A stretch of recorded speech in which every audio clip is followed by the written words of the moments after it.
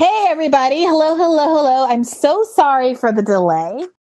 If you will believe it, I was recording an episode of Bad Faith podcast with a really excellent upcoming guest, and it went a little bit long, and I was reluctant to cut him off. But I think when you hear it, you will forgive me. I am going to look for my co host who should be here shortly. The one, the only, you know him, you love him. Nathan J. Robinson of Current Affairs, who is going to join us today to get into our topic. Why is the left unwilling to defend themselves in debate? Now, some of you might be asking, is this really true? Brianna, is this really fair? Obviously, I don't think it's true of myself. Most of you are probably aware of the fact that I have recently taken on such heavyweights as, Andrew Sullivan. I'm willing to talk to people who are associated with the so-called IDW, like Thomas Chatterton Williams and Glenn Lowry, and I hope to have other similar guests on the show soon. And Nathan Robinson, I think, has really distinguished himself insofar as that he reads the books of all of these people and really digs in and confronts their arguments head on, instead of doing what I think a lot of folks on the left do, on the broad left do, which is to say, ideologically, I'm different from these people ideologically. I find their views to be reprehensible, condemnable, contemptible, and therefore it's not worth even recognizing. I don't want to platform these people. I don't want to engage with their work. They are racist. They are prejudiced. They are white supremacists. They are whatever it is, which may or may not be true, but there is sometimes an over-reliance, I think, on that language as opposed to doing the kind of direct engagement that I think can really actually, if not change the opinion of the person that you are debating, start to affect the audience of the people who follow those kind of big names that occupy so much intellectual space, the Jordan Petersons of the world, etc. And I know that a lot of people, even after I think what was a really useful, productive, friendly exchange with Andrew Sullivan, said, okay, I'm going to come over and start listening to Bad Faith and some of these ideas, because I think there is oftentimes a kernel of truth in the critique that's coming from people who are on the other side of the ideological aisle, right? Like, I got my start writing for Current Affairs with Nathan J. Robinson because I saw overreaches on the left. I saw the way that cultural appropriation was being used in an overly broad way that became kind of absurd and which undermined, I think, the credibility of the left. So I wrote a piece on cultural appropriation and how to define it in more materialist terms in a way that didn't get me in a place where I'm supposed to be like caring a ton about whether or not Kim Kardashian wears cornrows, right? And to say, well, maybe the issue is that we have this unequal distribution of resources in this country. That means that people from different groups that have been historically advantaged financially are able to, let's say, open a Mexican restaurant and profit off of it more so than someone who might themselves be Mexican. And that we need to stop complaining so much about this white person making the money or having a Mexican restaurant and talk about the bedrock fundamental economic inequality instead. And it was the same with identity politics. I initially started writing about identity politics because it seemed so obvious that it was jumping the shark. And that so many of the people in our liberal, predominantly white, and predominantly, to the point made by Bertrand Cooper, affluent, even if diverse, media class were basically choosing to privilege identity over everything else, because it meant that despite their extreme privilege and affluence and control and power in society, it meant that they still had a bone to pick and some credibility in a space that they arguably did not earn. So, that being said, I am looking in the chat for Nathan, and I don't see him yet. I apologize for not being as competent with this. Oh, here he is DMing me. Come in the app, Nathan.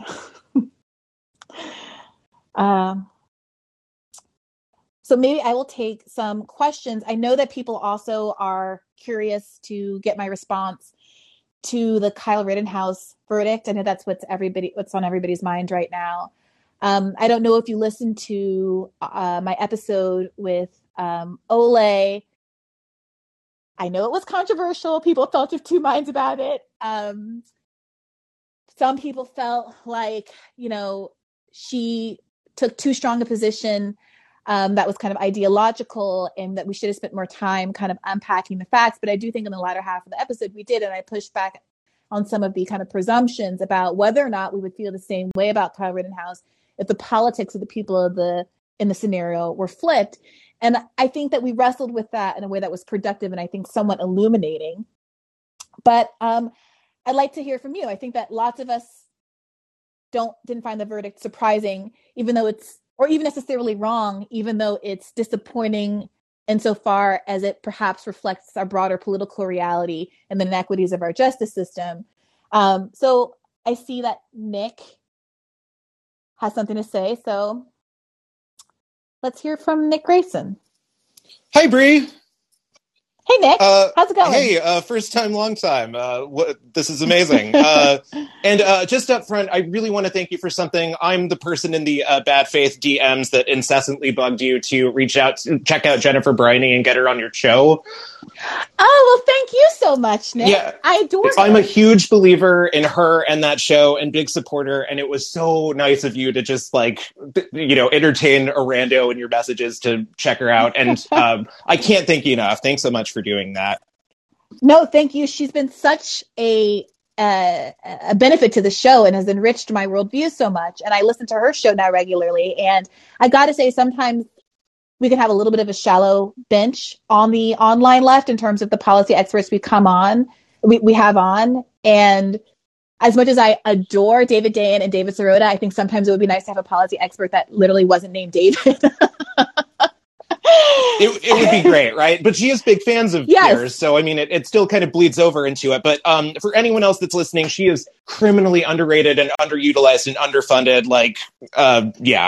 But so the big thing that I wanted to get into, Bree, and I think this kind of covers the broad topic and is relevant to today. But so kind of the things that I'm thinking about or wrestling with, and the whole concept of the left not being able to defend itself. I don't quite see that as being the problem. In fact, I think a lot of principled leftists suffer from the problem that they're actually kind of the most heavily unfairly scrutinized in a weird way. I see people to me, and maybe this is a weird broad association to make, but if I were to track in terms of incredibly unfair, incendiary, one-sided, deliberately misleading narratives, in order, I think of Ralph Nader, I think of Bernie Sanders, I think of Jill Stein, I think of Howie Hawkins, I think of Russiagate, I think of Dave Chappelle, I think of even Rittenhouse, because the thing that keeps happening is that there is a narrative that's kind of constructed about this thing that very deliberately wants people to feel a certain way about this, but also with this kind of tacit thing underlying it that you're basically not allowed to independently vet any of these things for yourself, to really assess everything, come to and share your own conclusion about it. Because if you do, you're kind of ostracized in a weird way. If you dared to kind of go against the narrative and present a different truth, the backlash that you get from all sides is really weird. And part of what I think might be happening, and you can tell me if I'm off base or not, and I think this kind of has to do with the whole 2016 Bernie campaign versus the 2021. My take is the reason why he was so successful in 2016 is that he did have a broad message that was really universal, that a lot of people were hearing for the first time and interested in. And I feel like in 2020, and I get why he did it, and I was supportive of it, but I feel like the message was really tailored to kind of this broad idea of what liberals really want. But I think what that really kind of exposed is that a lot of people that claim to be liberal are kind of asking for kind of a level of reverence or adherence that isn't really honest. They're just kind of creating this newer further goalpost that you keep kind of have to bending to and accepting. And I do wonder if part of this whole problem is that we're just so mired in this idea that our messaging or our politics or our ideology has to be framed in such a way to kind of go after the liberal voting base. But really, my impression of it after all this is that, I don't really think most of them are honest. And if they are, maybe they are a negligible part of the electorate. And the whole idea of even reaching out to somebody that identifies as right-wing or populist or anti-liberal with kind of even just a universal policy like healthcare, or even I think about this all the time. Like, I live in Kansas and I'm surrounded by a bunch of rural areas. Like, if somebody actually had the guts to run as an independent and run on just even marijuana, like the legalization of it and the growing of it, not just because it's a recreational thing that like everybody agrees is good, but marijuana could be like a vital part of fighting climate change. Like, growing hemp or industrial hemp, it could present, an alternative to plastic. It could be a way to actually pull more carbon out of the air. It grows fast into many conditions. It, replenishes soil. But if you went with that message to rural America, there are so many terrible actors that will immediately just kind of go after you and say that you're the worst version of something. And since those narratives are so pervasive and you feel so much social pressure to just kind of believe them no matter what, that's kind of what does people in. And I feel like part of what needs to happen is people just need to accept that they're going to be demonized and just kind of grin and bear it and get through it. So if I understand you correctly, I think I agree, which is that and welcome Nathan to the chat. Hello. We got him in here.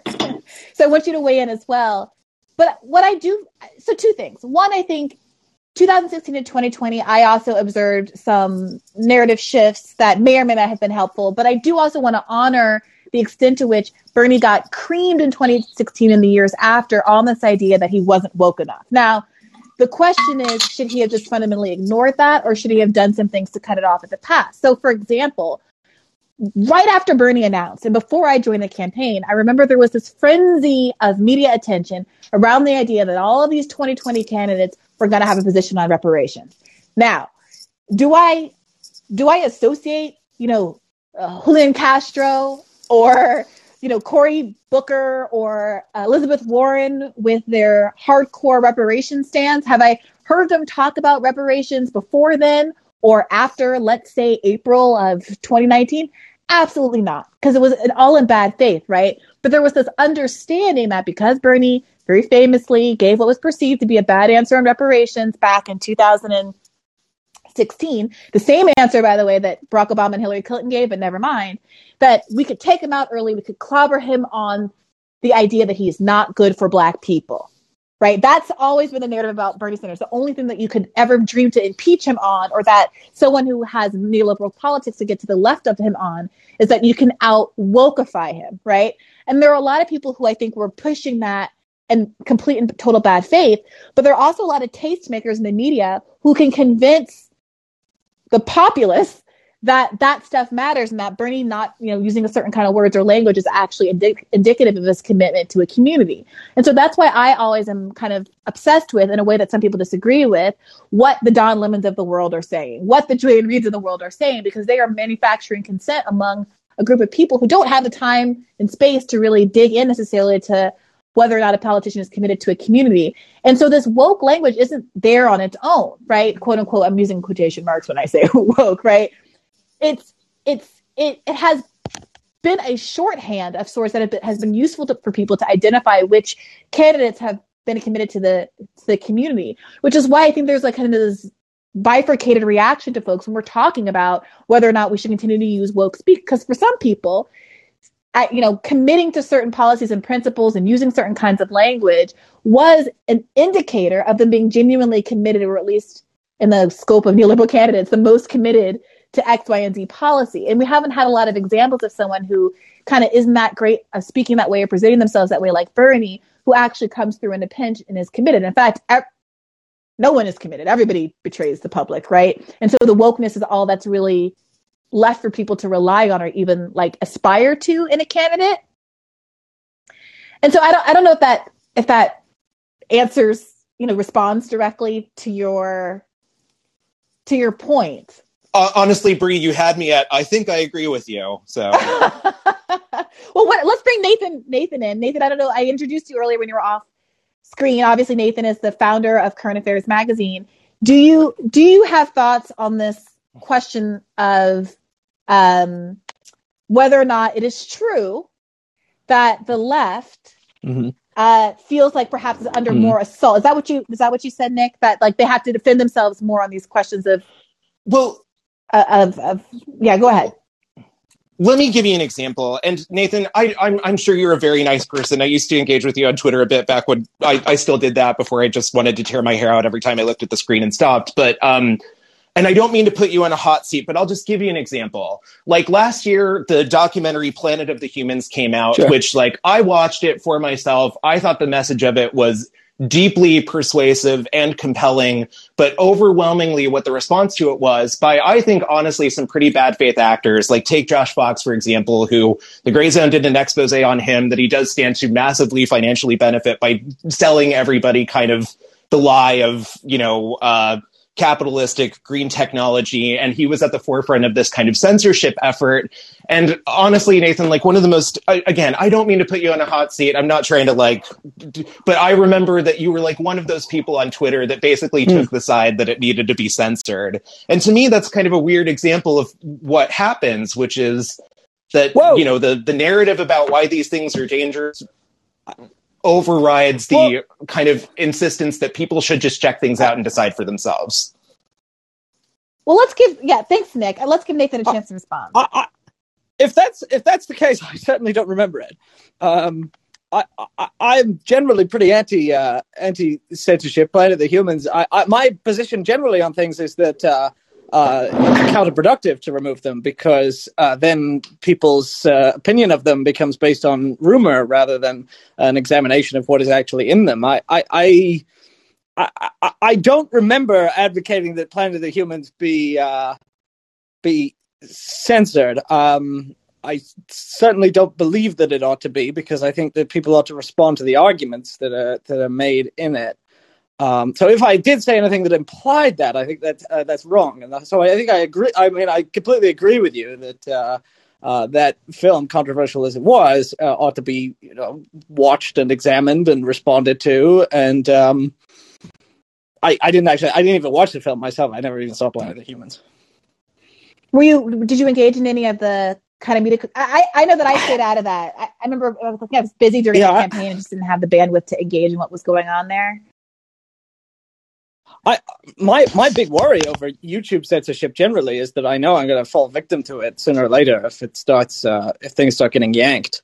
Well, let me ask you this then. Let's take a different example because I think I understand the spirit of what Nick is asking about. I know, for example, that I have some, unorthodox to the left opinions that I have declined to talk about. There are people, friends of mine, even on the left, who will take positions on Twitter that I personally disagree with, and I tend to choose to keep my feelings about it to myself, in part because I don't have to weigh in on every single thing. It's just not that big a deal. But also in part because I don't necessarily want to catch that heat, right? Like I got to pick my battles, If I'm in the middle of a 3-week turn of being described as a Nazi kisser, I don't necessarily want to court another drama until that dies down. But maybe even that's an example, right? Like there are people who are very upset with me because I have a different approach to addressing the rise of white nationalism than certain others, right? Like I believe that there is still some room for persuasion when we're talking about white conservative voters, perhaps not the most extreme, but some white conservative voters, whereas other people think it's about banishment and shaming, etc.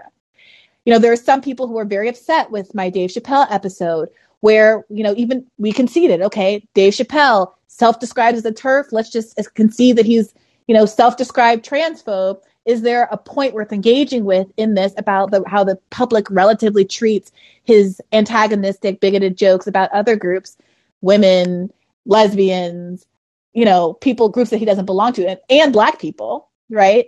And how they're treating his derogatory remarks about trans people. Like, is there a there? Maybe there isn't, but can we have a conversation about it? And when you frame stuff like that up, that there are a lot of people who will simply say, you're a TERF, just asking questions and it's an excuse to perpetuate bigotry.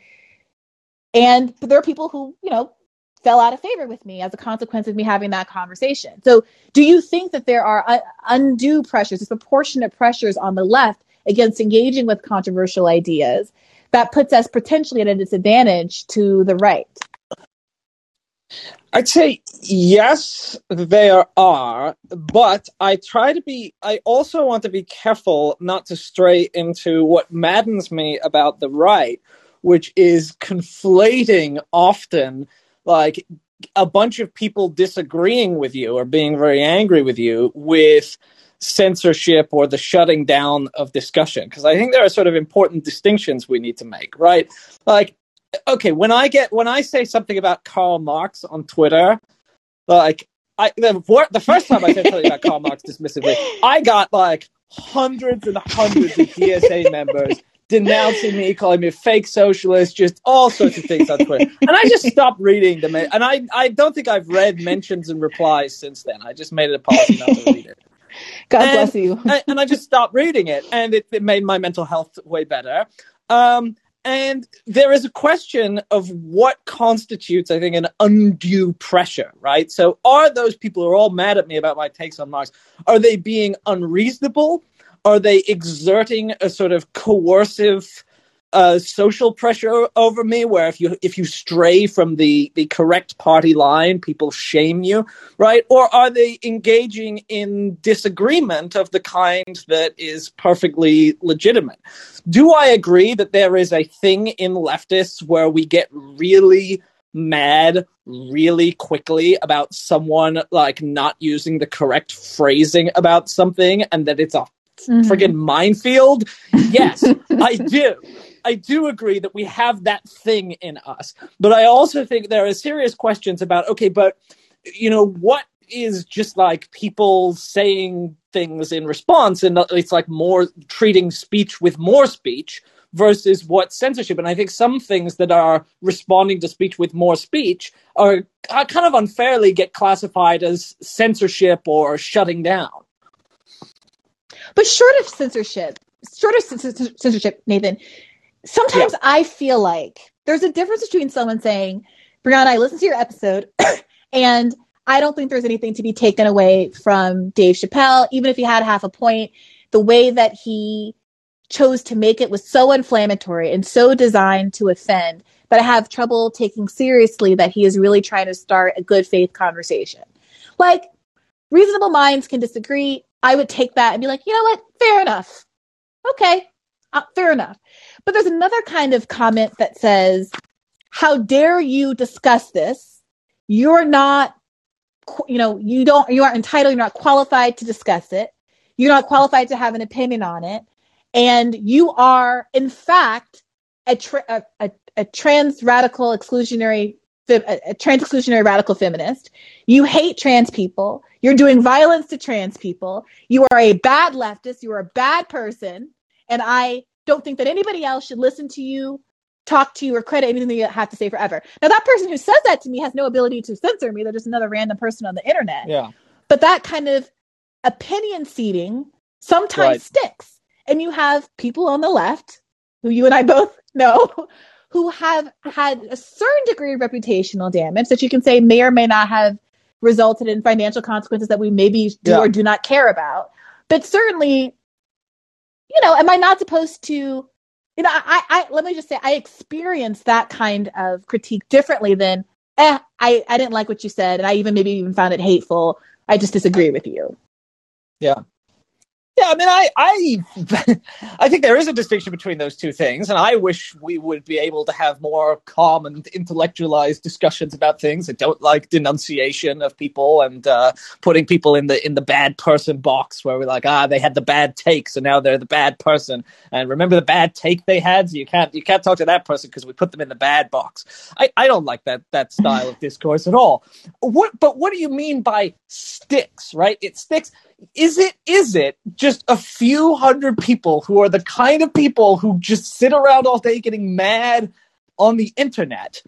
Or are there actual serious consequences? To what extent are the consequences based on placing value on the opinions of the particular people who are mad? Well, I think that's it. I think that's why the intra-left criticism hurts so much. Like, I don't care if some conservative, what's his name, Sobiak, he quote tweeted one of my tweets the other day, and I was like, I don't have the energy for this. Let me just delete it and move on. But I don't care if he's mad at me because we disagree, because we have fundamentally different ideologies. I'm hurt when someone is like, you love Nazis, or you hate trans people. Why are you hurt? I don't love Nazis, and it's mean. Yeah, that doesn't answer the question though. Why do you care what someone who's unreasonable because thinks it's not what they think. Here's what it is. I have been on Twitter and have tweeted about something completely innocuous and seen in my mentions someone say, "Oh, don't listen to Bree. She loves Nazis, or she's a Turk." Right. And then someone else who is completely unfamiliar with the discourse say, "Oh, really? Oh my God. What did she say? What did she do?" And then someone else will explain, "Oh, she thinks that we should make friends with Nazis and that she loves to hug and kiss Nazis." And they're like, "Oh gosh, I had no idea. Thanks for letting me know." And so now this person who has no idea is taking this as gospel truth. And at a certain point, now that it doesn't really bother me because obviously that's absurd and nobody can really credibly believes that. But there are versions of that exist in the world. So I just had this talk with Thomas Chatterton Williams. He wrote in his book about hitting his high school girlfriend, something he's ashamed of, and you can choose not to like him for the rest of his life for having done that. Although as an abolitionist and a leftist, that's a little bit of a squeaky position to take. But he admits to having hit his girlfriend in high school. It happened the one time, and he's ashamed of it. He wrote about it in his book, which is a pretty vulnerable book, and he discloses a lot of vulnerable things about himself and his intimate personal life. Now, on Twitter, he isn't a teenager who made a mistake. He is Thomas Chatterton Williams beats women and blames it on Black culture. That's just gospel truth online. Now, when I spoke to him about it after our interview, and I hope this isn't, I'll speak in big terms, he was like, it doesn't really, that's the internet. In real life, I'm invited to HBCUs and I talk to these Black students and they love me and it's not an issue. And I'm just not on Twitter. And I think that's a very healthy attitude. Maybe I'm weak, Nathan. Maybe I need to have growth. Maybe I care too much. My heart is too big, Nathan. You're assuming you're empathizing with unreasonable people. This is what's happening, right? You are valuing people who are objectively unreasonable and don't care about you. And this is a dialogue taking place among the unreasonable. No sensible person interested in a serious discussion it could possibly believe anything that is being said. So it is taking place among the unreasonable. And so I don't think we can give it too much. I do think his attitude is incredibly healthy. Yeah. I mean, I called you. We spoke for the first time in a while shortly after I had my little antagonistic death step on the show, and you were so calm and reasonable and provided some much needed perspective, and I thank you for that. But I guess the reason that we're talking about this, the reason that we're talking about that particular phenomena, is because it was posited by one of the people in this room as the reason why the left arguably maybe stays away from difficult subjects and has a greater degree of orthodoxy that's required to be a part of the left than the right. And how much do we think that kind of self-policing is part of it? And is there something credible? Is there something understandable? Is there a good reason why the left has evolved to police its own borders so aggressively? Which is a little ironic given our politics. But why is the left policing the borders so strongly? Well, one defense of the left on this is that I do think that leftists tend to be people who have a hypersensitivity to injustice.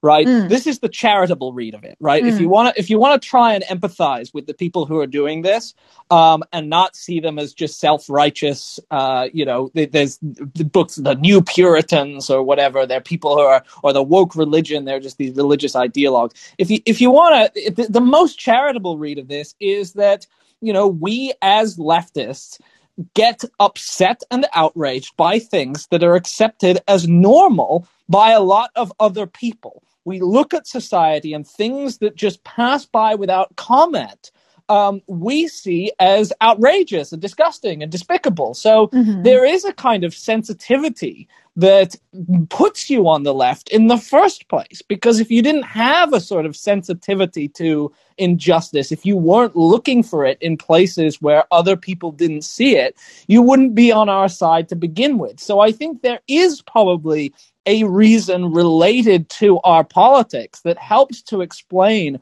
why there is a tendency to react to anything that could be perceived as racism, sexism, transphobia, and be really and shut it down real quick because we think those things are horrible. We're on the lookout for those things. We think those things matter. Yeah, I think that's a really good point. And to that point, part of why it bothers me when I get a certain kind of accusation is because I do spend a lot of time doing a lot of introspection and interrogating my own views. Like, my friends and family know that when I write something that's like a hot take on race, or I come up with a new opinion that I know is maybe out of step with what probably the majority of Black people would think, I have my little council of Black friends, or I talk to my mom and I'm like, guys, have I taken it too far this time? Like, are you picking up what I'm putting down? Like, just offer me some pushback. Like, do I need to refine this argument at all? And sometimes they're like, yeah, this is spicy, but like, I get what you're saying and it's fine. Sometimes my mom is like, I don't know that you needed to go quite so hard at, this civil rights hero in this article. And I'm like, good point, Mom. I'll ratchet it back 20%, like to make myself heard, right? So I can make sure that no one is, stopped in their tracks by this John Lewis dig, like and I appreciate their advice. So then when I've already kind of done a kind of self-censorship, it's not censorship, but I have reflected on how I'm going to be understood, right? And then someone accuses me of kind of not having that sensitivity. It does feel, I guess, a little bit like a double whammy. Yeah, I appreciate that point, because it's the answer to the question then of, well, why do you care what these people think, is because you too are on the left. So you too take seriously accusations of racism, transphobia, sexism, and don't want to do those things. And so when people launch those charges at you, they are able to hurt you with those, because those are things that, when someone accuses you of coddling Nazis, like, that works. You can say, oh, that's objectively unreasonable. But because you are a person who is so horrified by the idea of coddling Nazis, that is, in fact, a good way to get under your skin. I am also African American. But that's neither here nor there. Indeed. Just in terms of my relationship with Nazis. Well, you're saying that gives you some, there's some reason that would cause you to dislike Nazis. As much as I might like to cuddle them, for some reason they don't like to cuddle me. That sounds like to me. That sounds like identity politics to me, Bree. Right. Okay. So Nathan, the reason I wanted to have this conversation with you, and sit tight. We'll be taking some more callers, but I want to make sure we unpack some of these ideas first, is because I think you stand out among leftists as engaging very directly with the raw material that's coming out from people on the other ideological side of the aisle. You read their books. You wrote that amazing article where you read all of the books by the Pod Save guys, right? Oh God, I suppressed that memory. Yes, I even read the liberal books, which are even worse than the conservative books. Right. You engage substantively with the arguments, and you have counter arguments. And what I find to be so refreshing about that is because in my view, my perspective is that there are a lot of liberals and leftists who know what the right opinion is to have on X, Y, and Z thing. They know that it's bad to be bigoted. They know that it's bad to hate people based on their identity. They know that it's good to have social programs and bad to be Republican and good to expand voter rights. They know the positions to have, but they haven't always analytically landed at that position. They've been kind of delivered a moral verdict that they can't always substantiate with words, because liberals tend to live in bubbles. And conservatives are in their own bubbles, but the world is the actions happening are places that tend to be liberal dominated, like in these cities. So Republicans in these cities tend to be better at defending themselves because they've always had to. They went to colleges where most people are liberals, and they are used to citing their Federalist Papers chapter and verse. Meanwhile, liberals just go, oh, he's a racist. Oh, he's a conservative, whatever, lame. And that works when you're in a college where 80% of people think just like you, and you never have to actually defend your view. Everyone just nods and agrees. But out in the real world, suddenly you're at a severe disadvantage when someone else can, they're referencing Enlightenment philosophers and they're talking about, whatever they use to justify their views. And liberals are like, or alternatively, people say things like, I don't know if you saw that clip that went around where I think it was John Waters, one of those conservative news guys, were interviewing white liberals on the street about why it was that Black people, why voter ID laws were racist. And they got white people saying things like, well, Black people just don't know how to find polling places and they don't know how to use IDs, and Black people, they lose their, like they were saying, they sounded racist. Is what it sounded like. Like, you know, black people just are so incompetent that we can't figure things out, as opposed to pointing to kind of some of the structural barriers and trends over broad populations. And we end up in that position of just, they didn't have the language. They knew ideologically that this thing is racist, but didn't know why. Yeah.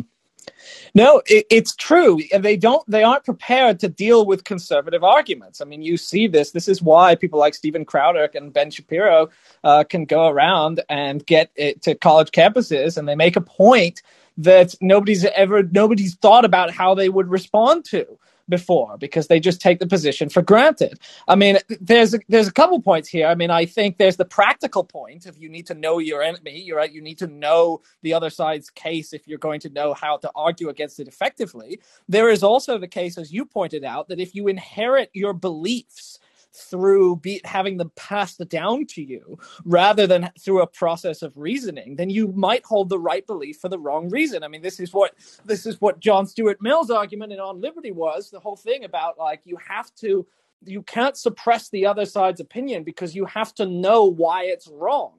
If you don't know why it's wrong, then you actually have no idea that you're right.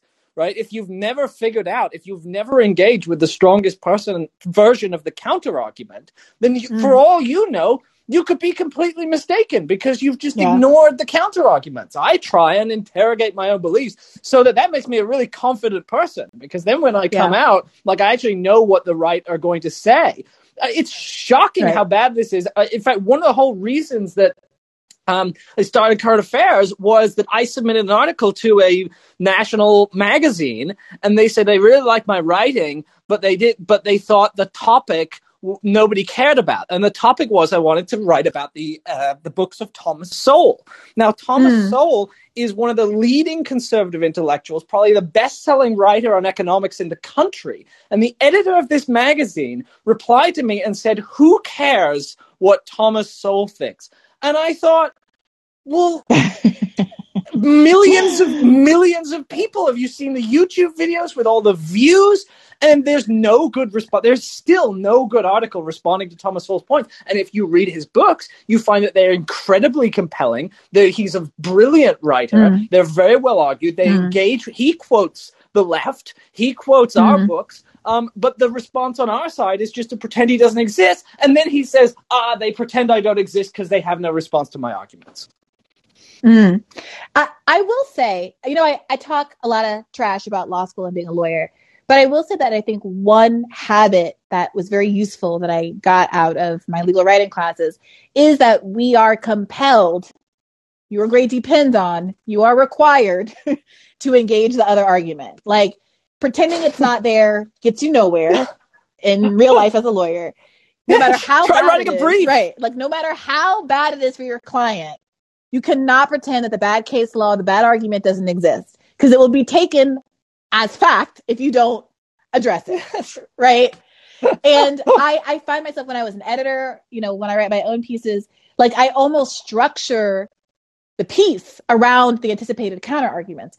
And I know that as an editor, sometimes a writer would say to me, I would say, you have to address this. And they would say, oh, but like, that point is wrong. And I'd be like, okay, but everyone who's reading this who doesn't already agree with you is going to be thinking this. So you need to address that head on. You can't pretend it doesn't exist. Otherwise, you're basically admitting that you're writing this for the choir of people that already agree with you. I talked to a writer at, I was trying to encourage a writer, not at our publication, but at a major, it was like Vox or somewhere. I can't even remember where they worked. But I was trying to encourage them in the early days of the pandemic when Alex Berenson was spreading so much misinformation to write a long thing responding to Alex Berenson, because I wanted to be able to send it to people, but I didn't want to have to write about it myself because I don't know the relevant, but they were a writer that specialized in it. And they were like, but Alex Berenson is so wrong. All of this is just discreditable. It'd just be giving him airtime. And I thought, but he's got so many followers, so many people. And they're like, the fact that he was so wrong was considered a reason not to write about him. And I just thought that was insane. Yeah, I'm with you. And, I really appreciate that you too were willing to like come onto Bad Faith and have that really amazing dialogue with Glenn Greenwald. Like, and I don't know, I won't speak for you, but I think that you both came out of it feeling like good. Like you represented your views. You found some points of agreement, but were able to flesh out the points at which you disagree. Glenn made some concessions in there, and I think it was like kind of mutually beneficial. And you and I have also talked to another Glenn Lowry. Right. We both had dialogues with him, and he's a conservative. He said a lot of stuff that we really don't agree with. I find some of his stuff about Black culture to be kind of appalling. But I had him on Current Affairs podcast, and we have a sense on the left that we're always going to lose if we engage too. There's like this fear that we can't defend our points, and I think that actually, with Lowry, like he conceded a lot, actually. Yeah. It feels like it's moving the conversation forward. Now, here's my frustration, Nathan. In my experience, when I try to put together panels like I did with you and Glenn, like I will see two people that I like fighting about something on Twitter, and I'll think to myself, oh, I see points on both sides of this. Let's bring them together to have a conversation about it. 9 out of 10 times, the party that is more left, like I would say you, like taking the more kind of like lefty consensus position, is the one that doesn't want to come on. Right? So, like, for example, we just did this episode, Kyle Rittenhouse episode. I ideally would have loved to have someone who kind of was like taking the Kyle Rittenhouse, is a white supremacist and he was 100% guilty and there's no self-defense. And someone who was like, whatever you think about Kyle Rittenhouse, there's a strong self-defense case here, right? I don't necessarily want to have someone on that's going to be like, I think he's an American hero. That's not interesting to me. But I would be interested in having someone on who wanted to talk about the Matt Orfalea video, maybe Matt himself or Glenn or whomever it is, and try to like hash it out, because there's a version of the person who's, described as defending Rittenhouse, who's not exactly defending Rittenhouse, but who was just making the point that there were some media inaccuracies in the course of describing the case, and that there was in fact a case for self-defense, and people should be shocked if the verdict in fact came out that way. And it would be useful to have them in conversation with someone who was having the different kind of moral conversation about whether or not he should have been there, and whether the right's attitudes toward Kyle Rittenhouse were driven by white supremacy or whatever other cultural factors, to show that they're not actually having the same argument, right? Like those aren't actually views that are in tension with each other. You can believe that Kyle Rittenhouse was motivated by white supremacy, and also that there was a media narrative that was mismanaged, and also that he had a self-defense case. Sure. All of those things can be true, but you don't really realize that unless you can get the two people in the room. However, I always find it very, very, very difficult to get people to want to engage with the more heterodox thinker. Yeah. I think it's a disaster that we don't do this on the left. I thought that we did a very poor job in the Rittenhouse case. The right really dominated the narrative. I think we have to learn to defend our ideas, and that if we don't defend our ideas, we look weak. We look like we can't defend our ideas. We look like our ideas are wrong. We look like there are no counter arguments. And I happen to believe enough in the left to where I don't think that's the case. Right? Yeah. I happen to believe that a lot of the supposedly ridiculous social justice positions, if read charitably, and if we don't take the most extreme examples, have something to them, right? But I don't. But when we don't actually stick up for them, you concede the fight, and there are people watching. This is the thing. What they don't see is there are plenty of people who are apolitical and depend upon the limited scraps of information they get about a thing to make their mind up. And when they hear one side making a case and they look for the other side's case and the other side hasn't made a case, then they drift in the direction of the person who showed up. Yeah. And I will say, so I went on Andrew Sullivan's podcast about a month before he came on my podcast, and I asked him what the reaction of his audience was to me coming on. And he was like, everybody was like really nice and really appreciated your perspective. They didn't always agree with you. And I got a bunch of people who like came and started subscribing to Bad Faith off of that, saying, oh, I'm libertarian. I'm not really on the left, but I appreciated your willingness to engage and make these arguments. And I think the way you think is interesting. And then when I had Andrew Sullivan on my show, I mean, a lot of my followers were like supportive and interested, but there was also a lot of, oh my God, I can't believe you're talking to this white supremacist and yada, yada, yada, which isn't necessarily wrong. I mean, you can have the view that you have of him. I'm not trying to police anybody's opinion on Andrew Sullivan. And certainly I disagree a great deal with his positions on race. However, the asymmetry is notable. And maybe this comes back to your point earlier, Nathan, about we care about social justice issues and their moral stakes for us are higher. But it does feel it was almost embarrassing when, like, it was like embarrassing to me as a host when, you know, I took a picture with Thomas Shatterson Williams after we recorded in person, and he tweets it out, and all of his followers are like, "Oh, I can't wait to hear this conversation." And then I retweeted it, and all my followers are like, "Oh, I can't believe you sat in a room with that wife beater." I was like, "Oh dear, I shouldn't even retweet this because I don't want to like do this to my guest." I don't know. Yeah. But yes, I mean the partial asymmetry, I think we can understand, right? Because like to his people, I guess, you know, you're associated with the socialism and Mao and Stalin and whatever, which is bad, but they don't really think that, they don't have that as much outrage as social. They don't dislike the left as much as we dislike white supremacy and wife beating. And I think that kind of makes sense, right? And so Andrew Sullivan has said things that I think are essentially white supremacist. The New York Times did an interview with him just fairly recently where they tried to get him to back off of the hardcore genetic race differences thing. And he kind of affirmed, he's like, I still think there's something to it. And so, you know, so our side really, really doesn't like white supremacy. And libertarians are less opposed to Bernie Sanders than we are to white supremacy. So there's going to be a difference. But I do think partially we need to get a little bit past that and go like, and understand that from a pragmatic perspective, you know, having that level of outrage does not, you know, to the point where it prevents us from having discussions that could get people into our side and could be a weapon to undermine white supremacy. If we avoid those opportunities for reasons of distaste, we are actually hurting our cause. Yeah, I mean, but here's the thing. I'm glad you brought up that example because here's the thing. Even if we stipulate, let's stipulate to the idea that, you know, someone is a white supremacist. For whatever temperamental reason, like I've talked to my mom about this, like, why is it that I have this? Is it just a high tolerance for conflict?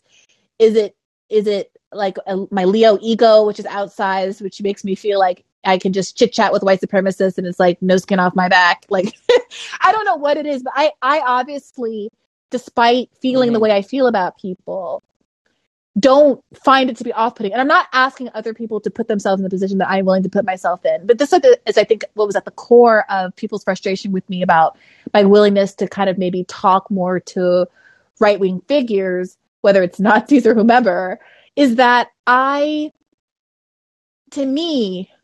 have never subscribed to that whole, you know, it's not my job to do X, Y, and Z. Oh, I'm Black. I'm already like persecuted. It's not my job. I do this in my everyday life. It's not my job to talk to racists. It's not my job to convince anybody. Like, I fully believe on an individual level, like, totally, it's not your job. I understand how taxing it can be. I remember being called upon to have all kinds of conversations in law school that I didn't want to have, and I was just trying to pass and get my grades in.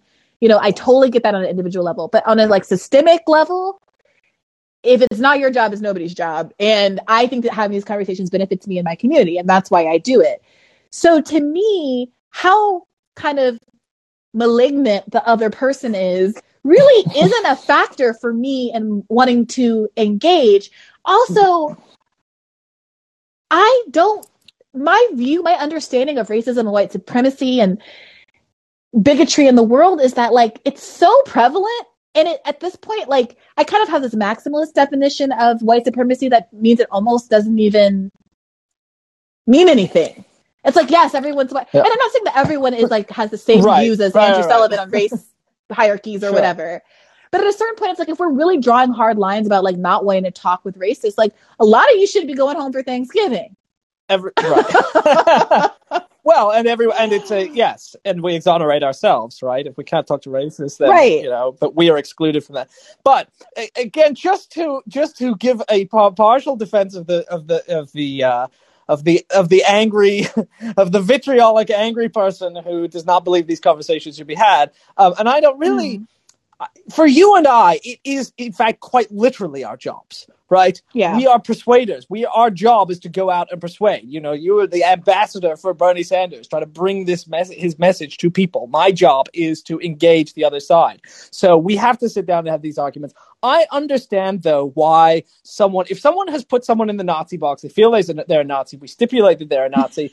I understand the feeling that goes like, no, what that person deserves is not a sit down and hearing them out and having a civil conversation. What that person deserves is a punch in the face.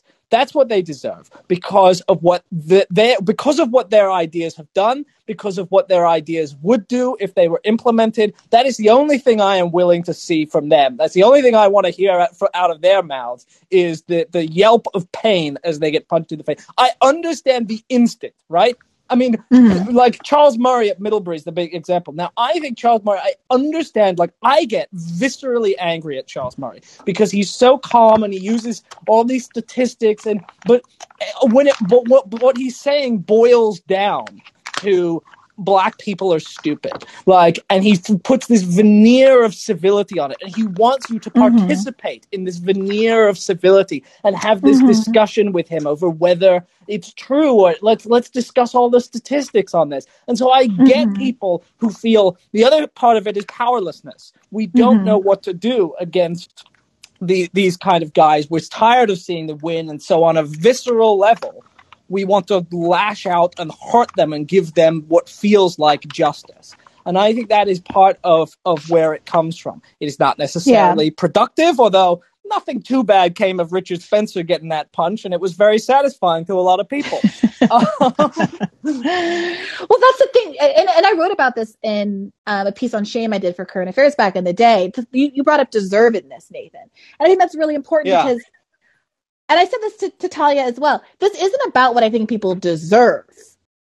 If we're talking about deserve, then there's plenty of people who might deserve the death penalty, even though morally I'm against it, right?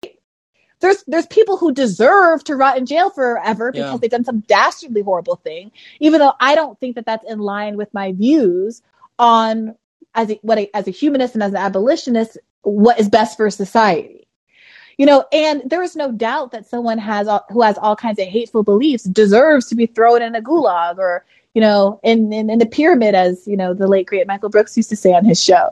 But at the end of the day, that's not my project. That's right. almost like a kid throwing a tantrum. Life's not fair. You deserve X, Y, and Z. Totally emotionally, I'm with you. But I want to win. And when you talk about having a debate with someone who thinks black people are stupid, sometimes I think, well, okay, the best thing I can do is sit down with someone and beat them in a debate and dare them to make that argument. Yeah. No, it's important because you're right that when we start thinking in terms of what does their transgression, how bad is their transgression in terms of what kind of retribution would be justified if we believed in retribution? Oftentimes the answer is extreme retribution would be justified if we believed in retribution.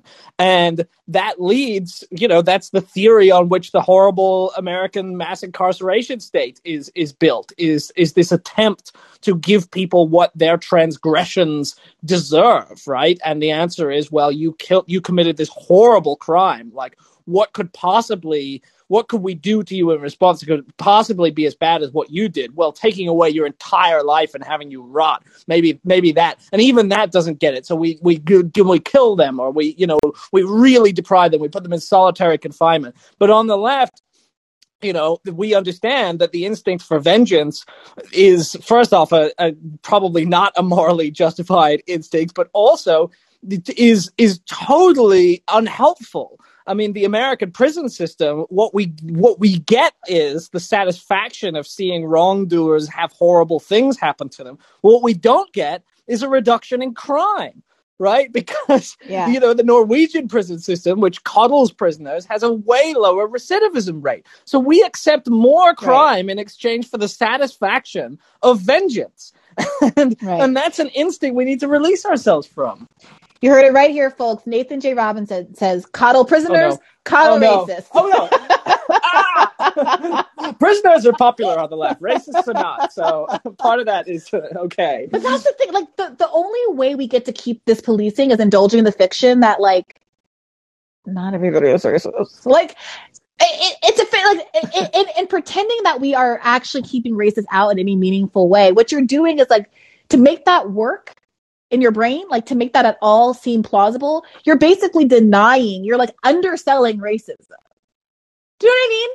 Like, I feel like having a maximalist view of racism, like, almost makes me more tolerant of racism. Like, more tolerant of racism is not the right way to put that, but, like, it makes me, I don't know. I said this, I'm going to say something spicy. I'm going to say something spicy that I said to my mom the other day. Bree, if you care what the reply tweet says, you say so many quotable things that if taken out of context, this is why I'm not running for office. This is why people are like, run. I'm like, no, I've been doing a podcast for years now. There's too much out there. But look, producer Ben makes jokes all the time about how he has a treasure trove on me. And, like, he could extort me for the rest of my life if he really wanted to. Sure he does. But, like, here's the thing.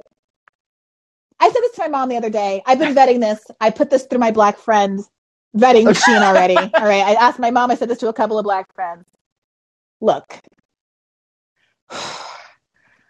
I am no fan of racism. Okay.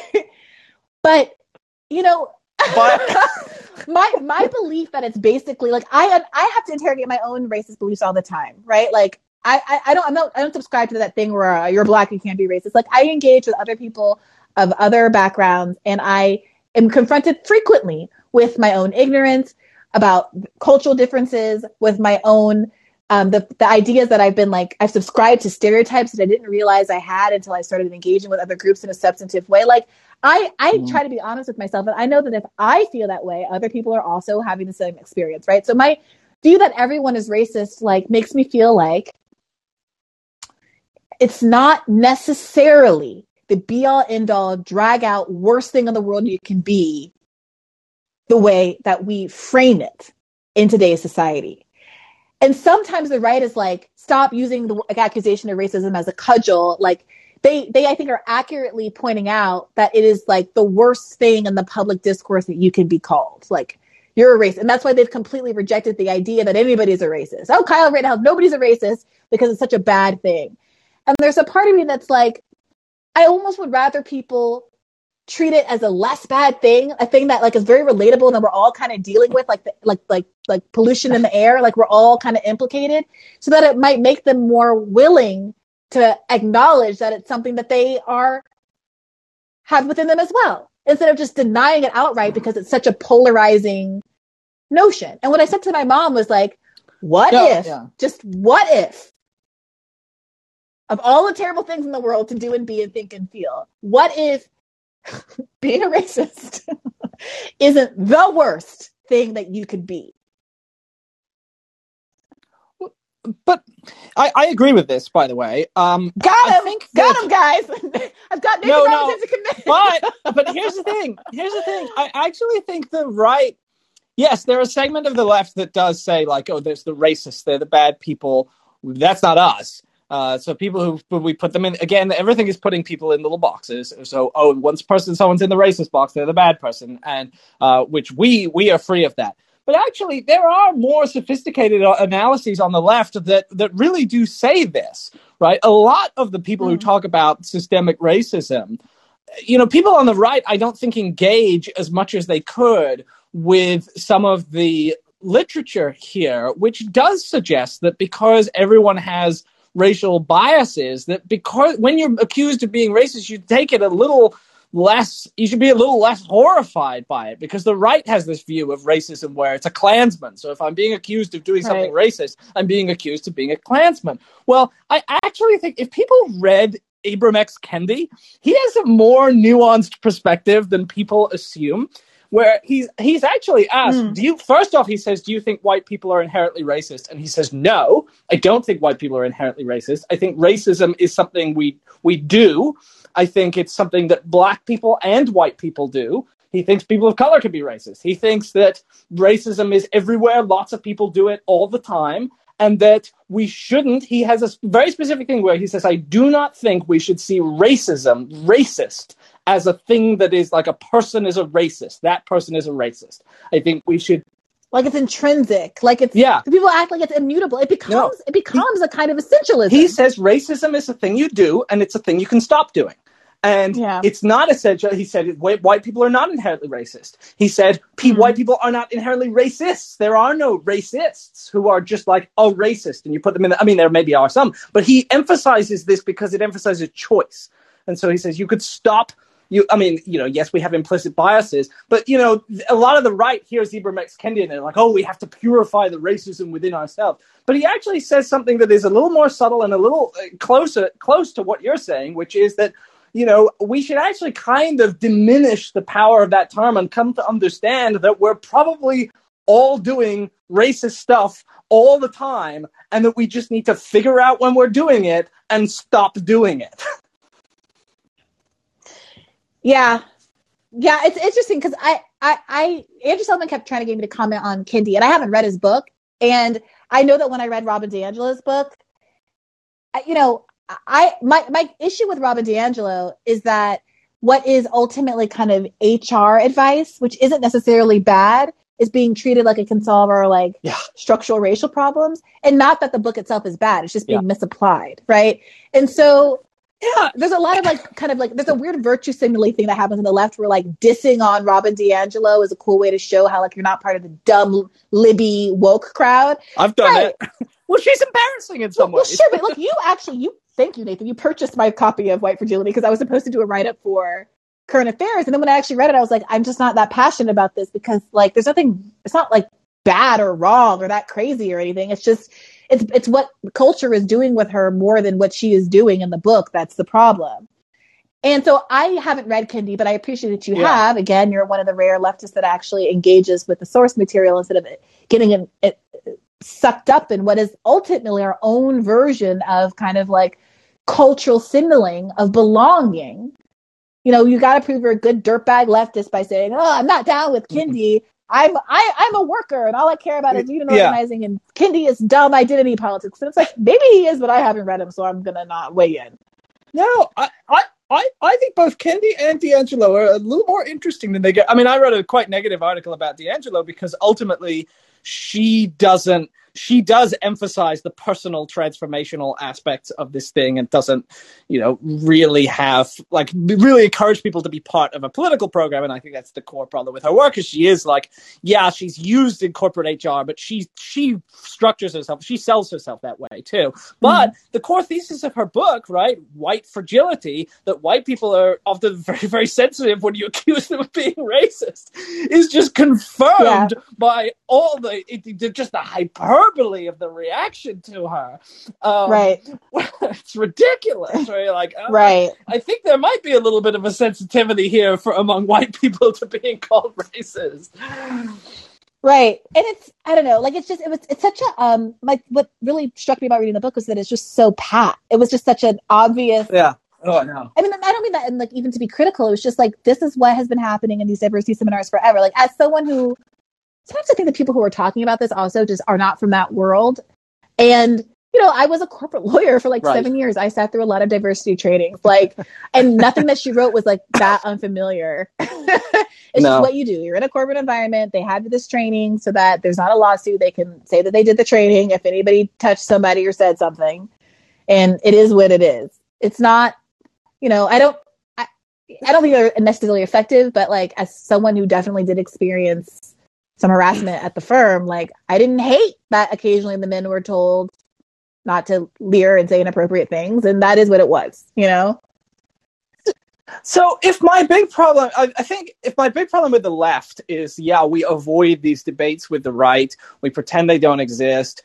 my counter problem with the right is that they read the left. I mean, Christopher Rufo will cite lots of critical race theorists and whatever, and there's a cynical theories book that cites all the postmodernists, but they don't give a charitable reading. They give like the most unfair possible reading, and that's my problem with the conservative criticism of Kendi and D'Angelo. There are plenty of serious criticisms you could make, but like, Kendi's interesting. Like, he's actually very smart and very interesting. They're really good arguments that his racist, anti-racist framework is a bad framework, and that's fine, and that like he overemphasizes the degree to which all disparities are necessarily the result of racism. Fine, but like, engage with him interestingly, seriously. This is what I said to Glenn Lowry. I said I find that conservatives who complain about like wokeism and whatever are not doing the interesting work of like trying to see what's valuable in the ideas, and they become kind of boring as a result. Yeah, and your point about letting them be the face of the criticism, it really lands with me, because I will often, like, when I had Glenn Lowry on, what I said to him was like, I'm interested in you because I think that I agree with you insofar as that there is something that needs critiquing here. There is something about this performativity, the virtue signaling, something that's there, but you are coming to conclusions that are not mine, right? And if I don't engage you, like, there are people who feel like something's off and no one else is making the critique, so they just fall in line with you and your beliefs, which I think are the wrong antidote to the problem. And if I'm not making the critique, I can't present a better, what I perceive obviously to be a better path forward, that's progressive. It's like, sorry, yeah. No, the core example of that, though, I was just going to say, Trump, right? Yeah, I was about to say the same thing, yes. This is all Trump. This is like, exactly. Oh, well, he's making the correct critique, and he's the only one making it, so he must be right, so we're going to vote for Trump. Right. Exactly. Okay, so Nathan, we've been going for a little over an hour now. Should we take just a handful of questions? You don't have to take questions. Call in, and people are supposed to call in. Well, I am sorry to the callers for. No, they're fine. I mean, last time we didn't even get to have a guest, so I'm happy not to be flying solo. But let's hear from Sal. Sal, can you unmute yourself? Oh, Sal changed his mind. Okay, let's hear from Andrew. Oh, am I doing it right? Andrew, you're up. Hey, can you hear me? Yes. Cool. Yeah. So I think this is a pretty worthwhile conversation, and I'll keep my comments and question real quick. I think that I agree with your characterization that there are a lot of issues that people on the left just kind of don't want to put their foot in because it's just always tumultuous. But I think that actually when it's pointed the other way, I don't think that necessarily we should characterize the right as always willing to have that debate because they think they have the upper hand. I think a super prime example would be when Jordan Peterson had kind of agreed to do a debate on Marxism. Richard Wolff took him up on the offer, and then they basically priced the event out of the university's pocketbook range so that he wouldn't have to debate Richard Wolff, and Richard Wolff ended up doing his own thing. I think there are people on the left kind of always willing to attack with a very well thought out critique a lot of the right. And I guess I also agree that there's a way that people kind of shy away from going back to the left. I think another good example would be like Sam Cedar debated you. There's kind of this characterization of Sam that he'll debate anyone, anytime. But I think that really only points to the right, because when he debated you, he kind of got trounced and then sort of doubled down on backing away from, I thought, the correct position in that example, because he kind of just got his ass handed to him and didn't really want to come up to it. So I guess, I had a third thing, but I've been waiting forever. I forgot it. Sorry, Andrew. That's okay. I've really enjoyed listening to this, though. I think it's been critical, and I guess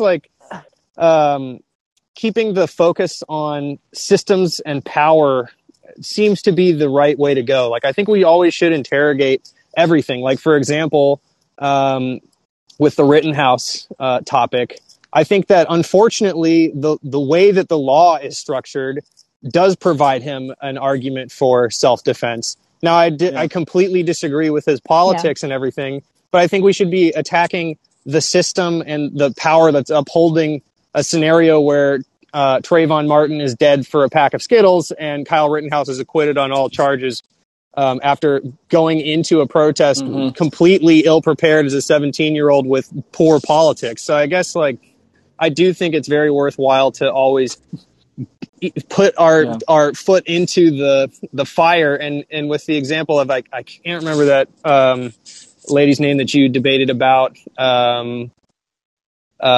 whether or not de-radicalization is kind of worthwhile. I think that realistically on both the left and the right, because of what you were talking about, Nathan, earlier, is that people haven't interrogated the opposing viewpoints. There's actually a lot of people who just aren't that firm in their beliefs. And so I think it's pretty much always worthwhile to, in the most public venue possible, go after the right-wing point, or even maybe a point that's held very widely on the left. Like I would maybe point out a lot of people's support for vaccine mandates is a prime example right now.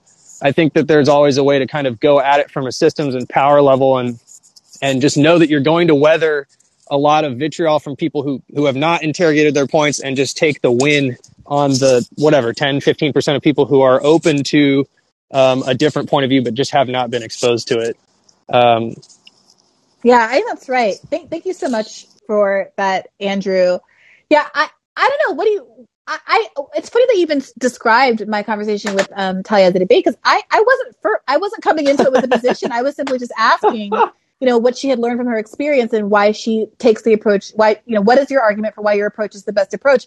I don't have strong feelings against punching Nazis. I just wanted to I read the book, and when you spend so much time with the community, I would expect you to just learn something and take something away from, like, what drove them, what motivated them to choose that path. And, it's just very interesting that I often find there's a presumption that when I start to ask people questions about stuff in the context of interviews, that I'm taking an antagonistic position. Like I'm trying to fight them on something, as opposed to just have a better understanding of why they've come to the position that they've come to. And I think that says something about where we are culturally as well.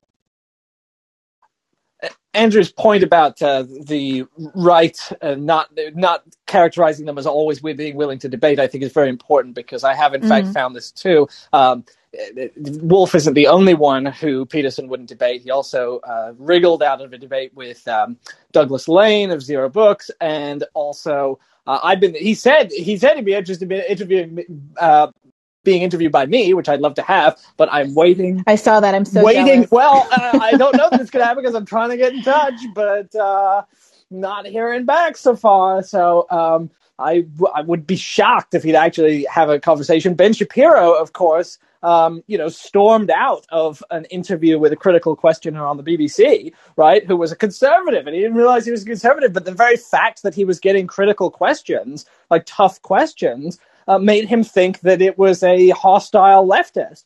And he was supposed to debate Matt Brunig, didn't do it. He's not the only leftist. He wouldn't, he's, I'd love to debate that guy. There are plenty of people I'd love to debate. But colleges, I've had the same problem where college groups that have tried to set up the debates find that the other side wants $40,000. Yeah. I also know sometimes people say they're willing to debate, and this goes to your Richard Wolff example, they're willing to debate people who aren't actually that, and who they think they're going to be able to beat, right? So, like, for example, when I was talking to Andrew Sullivan, I felt like there were so many people better equipped to leverage all the facts and figures about the history of, segregation. And, a Heather McGhee type, a historian, a Keeanga-Yamahtta Taylor type would be able to be much more specific than I can be, right? I'm like an amateur, right?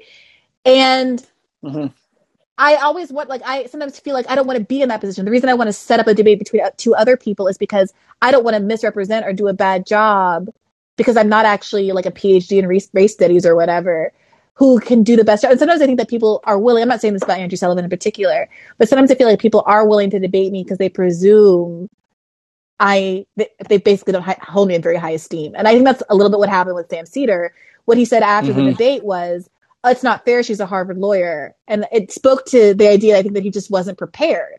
And I was like, well, I was a Harvard lawyer before you agreed to debate me. I didn't like get a JD in like the 3 days between when we scheduled this debate and when it actually happened. But I do think there's this weird presumption of, I don't know, like, I don't know. There's a lot that you could say about why people. That's why Shapiro only debates undergrads. Yeah. I think there's definitely something to that. I'm gonna go and take Saul because I think he was in line and then got bumped. So I'm gonna invite Saul. Did I do that? Did I do that right? Maybe I didn't do that right. Okay, I'm gonna not do that then. I'm just gonna go with the next. Oops, sorry, I made Saul a speaker. Hi, how are you? Unmute yourself. Yeah. Okay, so my question was this. It's actually twofold. Do you think that calling Winsome Sears the blackface, speaking on behalf of a white supremacist, is it the same side, the opposite side of the same coin, saying that Kyle Rittenhouse is a white supremacist, even though the 3 people he shot were white? That's the first thing. And then the second thing is, and this is just an intellectual idea, is the whole wokeism, isn't the whole thing, the posturing there, the status seeking there, which eventually leads to self-immolation. But isn't that easier and cheaper to do than offer things like Medicare for all, cheap, affordable housing? Instead of that, why don't we just do the cheap way out and say that we're woke and we care about identity? And what are your thoughts on that? Thanks for that. For the second point, I completely agree that we get basically identity politics because the Democratic Party has decided they don't want to offer anything substantive material. 100%. That's first your article. first article for us. That's you wrote a brilliant article called "How Identity Became a Weapon Against the Left" that is essentially making exactly the 100%. Now to the first question. So 2 things. I think it can be true. I think that people have sort of overstated what it means that Kyle Rittenhouse's victims were white. When people accuse Kyle Rittenhouse of being a white supremacist, whether or not you think it's true, right? We'll get to that in a second. But when people accuse him of being a white supremacist, it's not because he literally killed Black people, right? It's because of the idea that he was motivated to come to a protest where mixed race people were protesting the killing of a man by a police officer, a Black man by a police officer, in a way that feels indicative of broader trends of police violence disproportionately against Black people. A protesting that racially motivated killing, in people's view, was happening, and Kyle Rittenhouse decided to intervene to defend property, ostensibly, instead of being in solidarity with a protest to defend Black life. Like, that's the argument, right? It's not really an argument about whether or not he literally killed Black people. Now, you can have a different perspective of whether or not it was appropriate for Kyle Rittenhouse to come to the protest. I think that it was probably perfectly legitimate if he wanted to come and like clean graffiti and do some of the other stuff that he did. I feel pretty strongly that you shouldn't bring a gun into that kind of situation, especially if you are so young and timid and insecure about your gun handling skills that you are basically creating a peril. The potential of someone taking your gun and then you feeling the need to defend yourself against that happening. Like, I think that's just a powder keg, right? I think that's just unwise for anyone to be in that situation, regardless of their politics. But the white supremacy argument isn't about the idea that he killed Black people specifically. You had this other question about Winsome, but I'm going to let Nathan in on this. Well, I just on that second point that you were addressing first, I do think one of the things that we need to be careful of is always, because we live in the discourse now, because we live online, this is also part of it, which is that like our victories are rhetorical victories, and I think this has been responsible for a lot of the what is called political correctness, constantly trying to find the justice in terminology, like the terms that don't have any bad implications, the terms, is that it is doing material things is really, really difficult. Organizing massive, large-scale protest movements to accomplish impossible political goals. It's really hard. It takes a long time. And it is cheaper. It is easier. And, Bree, you emphasize the way that it coincides with the interests of the powerful to give us these small fake victories, these victories of image over substance. But it is also the case that we may have our own temptation to sort of think that we are winning because we managed to change what's on television, or we managed to change how people talk about a thing, when the actual here out in the material world of poverty and deprivation, nothing has really changed except the framework that we use to discuss it all. So that's what I was thinking when the caller was speaking. I think it is a really, really important point that can't be said enough. Mm. Yeah, the winsome thing is what he's referencing is the right. I don't know about that, so I can't comment on what it is. The lieutenant governor of Virginia now, who won alongside Youngkin, is a Black woman. I believe she's like a veteran and has, in many ways, the kind of that perfect mix of kind of the kind of identity politics in terms of being a vet, traditional kind of American patriot that is so common on the right, but also being a Black woman that makes her an ideal political candidate for either side, right? But when they won, there was an article that described her as the black face of white supremacy, and the idea being, it's an accusation that I get as well. Whenever you're a Black person whose politics don't align with whatever the majority viewpoint is supposed to be, you're accused of being a voice for white people, a puppet for white people.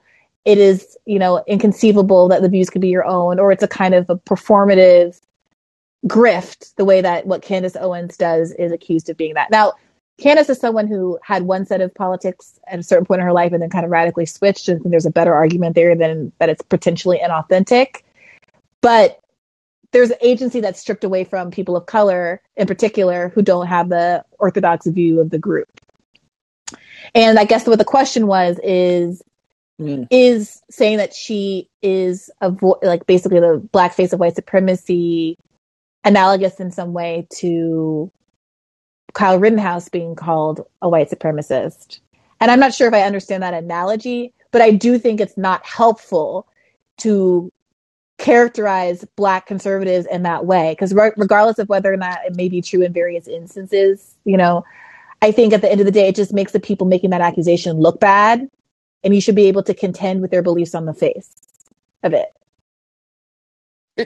It's really nasty and dehumanizing. It's exactly what led people to call Clarence Thomas a puppet of Justice Scalia, right?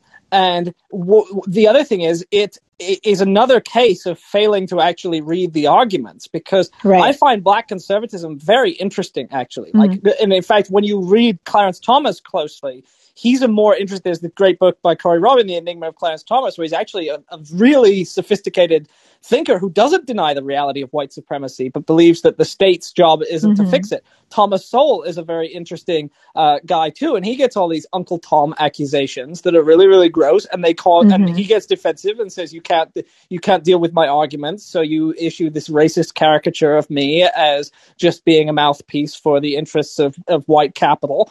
You can't prove it, right? So it's not really helpful because it's an accusation that you can't prove and that is racist. Yeah, 100%.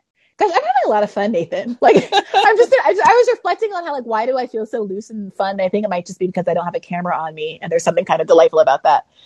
I thought it was because we get along so well. But obviously, Nathan J. For those who are listening, I just want to take this moment to shout out the fact that the reason that I am now a 3-name person, Brianna Joy Gray, is because Nathan J. Robinson stuck the joy in on my first published pieces. Is that true? I didn't. Yeah, you did this. You did this. Some people are very mad at me. Somebody accused me of trying to steal valor from AOC or RBG. Whoa! No, you were Joy way before. People accuse me of trying to make myself into a 3-initial person because of my own hubris or ego or something. But it's your fault. The real accusation is that you're trying to subconsciously convey the idea that you're fun and that you should be listened to, and that's manipulative. By having a long, tedious No, because it says joy. Like you're Brianna Joy Gray. You're just like, it's just delight. You're a delight, right? You're like manipulating people with your wonderful middle name. Yeah, me and Joy are really holding it down. Let's take a question from Casey. I'm only gonna take us to a minute, an hour, 30 minutes. Because last time I was here for 2 hours because I cannot be helped. So let's try to make the questions and the answers a little quicker so we can get through a couple more people. I know that Heyman's been waiting for a while. So let me next, Andrew, take next caller and bring in Kay. Okay. Hey, Kay. You got to unmute yourself, Kay. Kay, you got to press the unmute button on the bottom right hand of the screen, a little mic. I'm going to give you 5 more seconds to figure it out, but then I got to push on. 3, 2, 1. All right. Heyman's up next. Tough but fair. Thanks for the great discussion so far. So I'm sorry if I'm not going to be able to quote any major authors or anything, but I just wanted to wondered, right? What if we drop the labels? What if what will happen if we would that lower the stupidity and the angry rhetoric that happens everywhere? If we don't get into these camps that we are so-and-so left or so-and-so right or so-and-so this, so-and-so that, or even I mean, I'm a Canadian, so I have more choices in a political sense, right? But even there, we don't have, it's not that great. But also from even previously that was mentioned about the vaccines, right? But even the vaccines, we force people into camps, and now they're actually hunkering down again, right? So I have found that during this whole pandemic and being on listening in and listening to the discourse, I think we are not allowing people to have discourse without these labels. Because a lot of people want to learn. And it's if even an allies, whatever ally they're trying to ally with, it's that people as soon as they say, what is this, or what I would like to help, or what more can I learn, or something, immediately they're said you have to take the responsibility to learn this, or you'd have to do this. And I fear that we're pushing people back into their camps. And I'm just wondering, if we could do that, maybe for this exercise too. What if we don't talk about left or right, no color or anything? Even the Rittenhouse case, what if we talk about this kid had some issues and no parental oversight? Who the F says to this kid, you go, son, go protect that store that we don't own, or, whatever, and go take care of that, what police and everyone else should be doing, right? And also, if you look go victims, ahead. And also the victims too were white, right? But the key thing is they also had issues. So I'm wondering, right. If we were to talk as people, as the majority, right, which is most of us, what if we talk about the fact that these there's some major issue at play and we're being divided based on labels? And I'm wondering if we talk more as people, I'm wondering whether we could solve more and get some of these crazy guys. I'm sorry, as a physician, I'm not saying crazy, I'm just saying so you know what I mean, right? What I'm saying is that people who take this rhetoric and they just use it for their own I'm not talking about these individuals who are victims, all of them, from a healthcare system or something that didn't prevent this from happening, right? But I'm talking about the people who use this to fan the flames of hate and fear among us. What if we what if we stop talking about left or right or red or blue or green? Thank you, Heyman, for that. Heyman says no labels, which is a very Gen X move. What do you think, Nathan? Yeah, sometimes I'm tempted by this position too, because you start to think, well, left, right, is this really a useful classification system? I had this debate, it was sort of within myself, about the word socialism when I was writing the Why You Should Be a Socialist book. Should I not just write why I think these are the things that you ought to believe, and they happen to be the set of things that coincide with what is known as socialism? I think that the flip side of it, though, is that labels are, in fact, useful shorthands for bundles of political beliefs that often occur together because they come out of a common set of principles, and they do actually help us to understand people's political framework. So, conservative political thought is a is a framework, right? It's a framework that has had many conservative political philosophers have articulated. This is a way to think about the world. In fact, Thomas Sowell himself has said that politics comes from what he calls a conflict of visions, and he describes two different kinds of visions. He calls them the constrained and the unconstrained, or the tragic and the utopian, and they basically coincide with the right and the left. And the conservative is essentially a pessimist, the left is an optimist. And he argues that, you do tend to have these sort of naturally forming ideological camps that occur based on your views about the world, and they do tend to occur together. I have found that actually the word socialism is useful in describing what I believe on a lot of different issues, because I believe the same, I have the same principles applied to many different issues. I have a socialist approach to those issues. And I do actually think that even though the putting people in boxes thing, which I've talked about in this discussion, I think can be unhelpful, where you're constantly going to go, oh, is that right wing or left wing? Oh, it's right wing, it's bad. Or, oh, okay, that's left wing, it must be good. Like, I think that's stupid, but I don't think we are going to be able to abandon all labels for political ideologies, because ultimately, like, ideas often sort of cluster together based on our instincts and our worldviews. Yeah, I'm of two minds about this. I mean, when you were talking, I was thinking like about how patriotism gets owned by the right, and whatever you feel about patriotism, or whether there's a version of it that can be like not nationalistic, which I do think there is. Like, it would be useful to me if that weren't like assigned a conservative identity. And I'm thinking about Andrew Yang and the Forward Party, and people can laugh, not left, but not right, but forward. But when polled Americans all agree that they think polarization is bad, and they want us just to generically come together. And I do think that there are a lot of people that could be open to a kind of Bernie style agenda if it weren't associated with the big D Democrats. The Democratic brand is incredibly toxic, and people have. Yeah. That's why people like Bernie. Because exactly.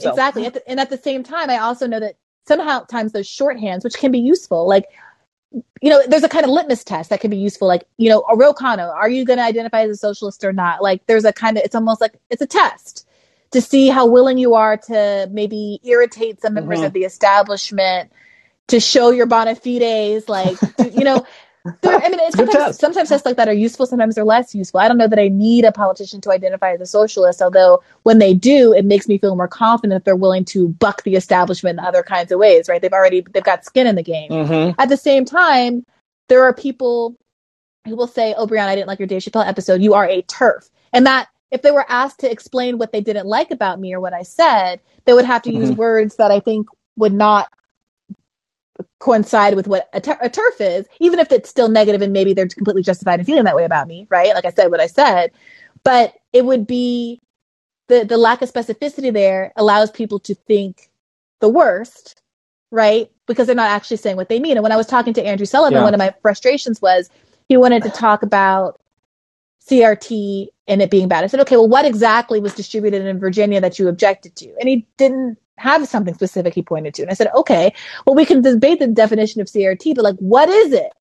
What is it that you're upset about? He wants to talk about these like Enlightenment principles as being so great. And it's like, okay, but like specifically, what is it that you're trying to preserve about America? And what specifically do you think it is that I'm trying to quote unquote destroy by trying to inject more equity aligned with those equality, if you don't like the word equity, and more equality aligned with said principles, and make sure that those principles are actually manifested in reality in a way that they have never really been in the history of this country, And so I do think that, like, and I tweeted the other day about Marx, like, I should read Marx. Like, guys, leave me alone. Like, I get it. Like, I know it's not because I don't think it's a good idea. It's because I'm lazy and I'm busy. All right. But but the reality is that sometimes in these conversations, like, Andrew wanted to be like Marxism, and I'm like, okay, well, you might be able to beat me in a conversation about Marx because maybe you can quote chapter and verse better than I can. But what if we just talk about what we mean? What is the principle that may or may not be Marxism that you object to? And we can just talk about it in real words and language. Everything doesn't have to be an allusion to something that some dude wrote 100 years ago. Right. Also, like, another example of how labels are both useful and not useful is liberals are a thing, right? Yeah. And the word liberal helps me to capture what I dislike about Pete Buttigieg, Hillary Clinton, Kamala Harris, Barack Obama. It's a useful, like, liberalism. That is the problem with a lot of stuff. But then if that word, becomes, you can very easily start getting, leftists do this all the time. We're like, the liberals. And then being accused of being liberal becomes then this sort of thing where, my God, that's the last thing I want to be. So, like, people would denounce me. They go, Nathan Robinson, he's a liberal. And it's like, okay, but what is the problem with what I say? And they say, it's liberalism. That's liberalism. And so the word is a very useful shorthand for a bunch of things. But if it becomes too central to your analysis, it destroys your ability to think. Yeah, and there's because people who don't know what liberal means. I mean, it was so funny. One of the funny things about talking to Andrew Sullivan and why I think we should have more of these conversations is because when I was on his podcast, he kept saying things like, he would say, like, I voted for Biden, like, as though that meant something positive to me. like, yeah, you love Joe Biden. Or he'd be like, Hillary says or Obama says, and I'm like, that is not a vote of confidence for me. Like, these are not my touchstones for my ideological. Those people are right-wing. Like, and so, I can see it. I can see it both ways. Like, I do think politically, like, so the reason I was late to this call was because I was interviewing Ben Jealous for an upcoming episode. He was the youngest ever president in the NAACP. He's someone who he was a Bernie supporter in 2016 and has shown a certain degree of political courage, although there are moments where I've disagreed with him on stuff. And I was asking him, we got into it a little bit about defund the police. And he's someone who is, really pro-Black crusader. Like, I was really surprised to hear him leverage these objections to defund as a slogan. And I'm not going to sit here and bullshit you and pretend like there are not some people somewhere that are put off by the slogan. But also, I'm very frustrated that so much of the discourse has been about how the slogan is bad, instead of observing the fact that when the slogan first came out, it was much more popular than it is today. And interrogating what our constant beating up of the slogan has done to make it worse, when perhaps explaining the slogan during those same airtime minutes could have made it even more popular. Because it started at like 40% and it's now down to like 20. It could have gone from 40% up to 80. Joe Biden, go ahead. Sorry. Yeah. No, that's a really important point. All the people who spend their time criticizing the left could be helping us, right? Even when their criticisms are valid, like, your time is finite. And so I do get frustrated with those who, Yeah. All right. So maybe we should take one more, because we did go on a little long and that's my fault. So let's maybe make Tucker the last one. And then I want to say I really appreciate all of you dialing in. And don't forget to follow the show so you get alerts when we have upcoming episodes. And I think maybe also follow me on here is helpful. And maybe Nathan, you'll have rooms going forward as well. So you should follow Nathan on here, and obviously, listen to the Current Affairs podcast and subscribe. Obviously, I obviously feel strongly about Bad Faith podcast as well. But Tucker, you were bringing up the rear today. What have you got for us? Yes, I can hear you. Hi, can you hear me?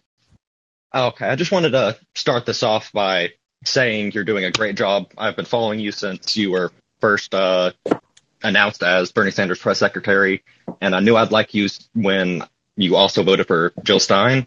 Whoop, whoop. And the Hear the Burn podcast solidified my support for you, because you are fighting the good fight, and I just want to let you know you deserve a lot of praise for that, because I see you attacked a lot on Twitter and I don't see a lot of people coming to your support.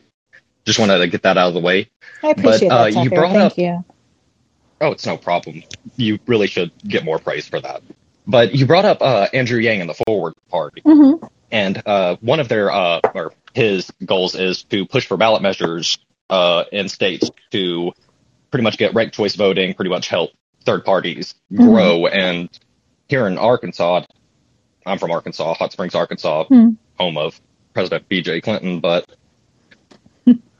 I ran for the Democratic Party chair back in 2018 on the idea of ballot measures. And looking across the country, in states that allow the ballot measure process, where citizens can propose policies for everyone to vote on, they pass 60 to 75% of the time if they get on the ballot. So I was thinking, since conservative Democrats and corporate Democrats say, oh, we can't do or go left because we don't know if it'll work. Like, people don't like it. Clearly, they do support it because anytime the minimum wage is brought up, it passed. Like, even in Missouri, like, when they brought up right to work, like, that was struck down in red Missouri. Like, even in Arkansas, we've got the highest minimum wage of any surrounding state, and we've got one of the lowest minimum or unemployment rates. So when it comes to ballot measures, I think that progressives can push for ideas that we support, like a state level Green New Deal, state level Medicare for all, like all of these policies to show that they work, because we can't rely on Congress to do it, because they can't even pass a higher reconciliation package than Trump did back in 2017. His tax cuts for the rich was $2.3 trillion, and the Build Back Better, which hasn't even passed yet, is just $1.75 trillion. And 285 billion of that is SALT tax cuts for the rich. So we can't rely on Congress. So I think that going through the ballot measure process would be better for progressives and leftists. And anyone listening, I really recommend you looking up any potential ballot measures in your states. And if they aren't on the ballot, get involved if you support them. Like, help collect signatures, get people out to vote. Like, if we want change, we have to do it ourselves. We can't rely on progressives in Congress to do it, because they couldn't even hold up the bipartisan infrastructure bill when Biden, Pelosi, and Schumer promised that they would not sign it unless both of them passed at the same time. But we know that that was a lie. The only truth that Biden has told was that nothing would fundamentally change. Yeah. So, like, I think that ballot measures are progressives' best change, our chance, if we actually want to change the system. And if we don't do it state by state, we ain't going to see any change at the national level. Thank you for that, Tucker. I really appreciate that focus on something specific and concrete. We had Yang on the show recently, and some people felt some kind of way about it, but I appreciate what the man is doing. Like, you can have every criticism and should have every criticism of how he ran for mayor and not endorsing Bernie and every other kind of thing, and you can think he's a flake, and maybe it's true. But if he wants to spend his time, money, and attention trying to push ranked choice voting and open primaries through on ballot measures and raise a public awareness of those issues, and the way that he has managed to put UBI on the map publicly as a national priority among a lot of people, then I say power to him, and I will support him in any way that he can do that. But I want you to get in here, Nathan. Oh, yeah. No, I mean, I think Tucker makes a valuable point about the way that that ballot. I mean, in Florida, we got the $15 minimum wage through a ballot measure, and you find that, in fact, the best way to get progressive things through in Florida is to actually let the people of Florida vote directly on policy. Of course, as you saw in California with the Uber and Lyft overturning the requirement to make employees full-time and getting them back to contractor status, they will still spend hundreds of millions of dollars to try and subvert through propaganda any successful progressive ballot measures. So it is subject to a number of the same dynamics that cause politicians to vote badly. And ultimately, we're going to need to have there's no procedural fix that can get us around the fact that our democracy is dysfunctional. But I do think it is an important area of change that is neglected, and that Tucker's right to draw attention to it. Yeah, I mean, I will confess that I've basically given myself a permission to take a break from talking about infrastructure and how disappointed I am by electeds. Because I felt like I've been saying the same thing since like February, and I'm tired of hearing myself just kvetch about how disappointed I am in everybody. But I don't know. Like, I don't want to be demoralizing, and I guess focusing away from electoral politics is one way to do that. And I am going to challenge myself to try to figure out a way to do some of that coverage in a way that doesn't make everybody hit the snooze button also. Because I know that there's a reason why we all focus on electoral politics. The horse race is exciting. Like, individual figures and characters are exciting. And this idea that we can like have a silver bullet at the top that trickles down is exciting. And it's the same way that it's always a challenge to figure out how to do environmental episodes and stuff that doesn't just like make people tune out and get bored. That's my job. So that's on me, and I'm working on it, and I'm going to think about it over the holiday. But I want to thank everybody for joining here today. I want to thank you, Nathan. You are such a delight. Oh, thanks, Brady. Always nice This to be with you. has been so much fun. I said it before, I'll say it again. I think that you are my kind of touchstone in terms of analysis on the left. I don't always agree with you on everything, but I know that you're going to be rigorous. And neither do I. I'm wrong a lot. I really appreciate how much work, just pure analytical, like firepower exists in that brain of yours. And I really appreciate you coming on to wrestle with some of these issues with me. And I hope that everybody reads your writing that you're still putting out. Well, this show is really fun. I love this format. Call-in is great. We did voicemail on the Current Affairs podcast. Having people get to talk to you is just delightful. It is. It's been really great. This has been a really great community. Thank you guys for keeping it cool and sticking around. And we will be doing this at least once a week. I think I like this time on Fridays. And I'd like to do a second one of these twice a week. And maybe I'll do the other one after our maybe Tuesday, because we have an episode that comes out on Monday. And so there's always an opportunity to talk about whatever we've done on Bad Faith Pod. So thank you. Keep the faith. And I hope to debrief soon.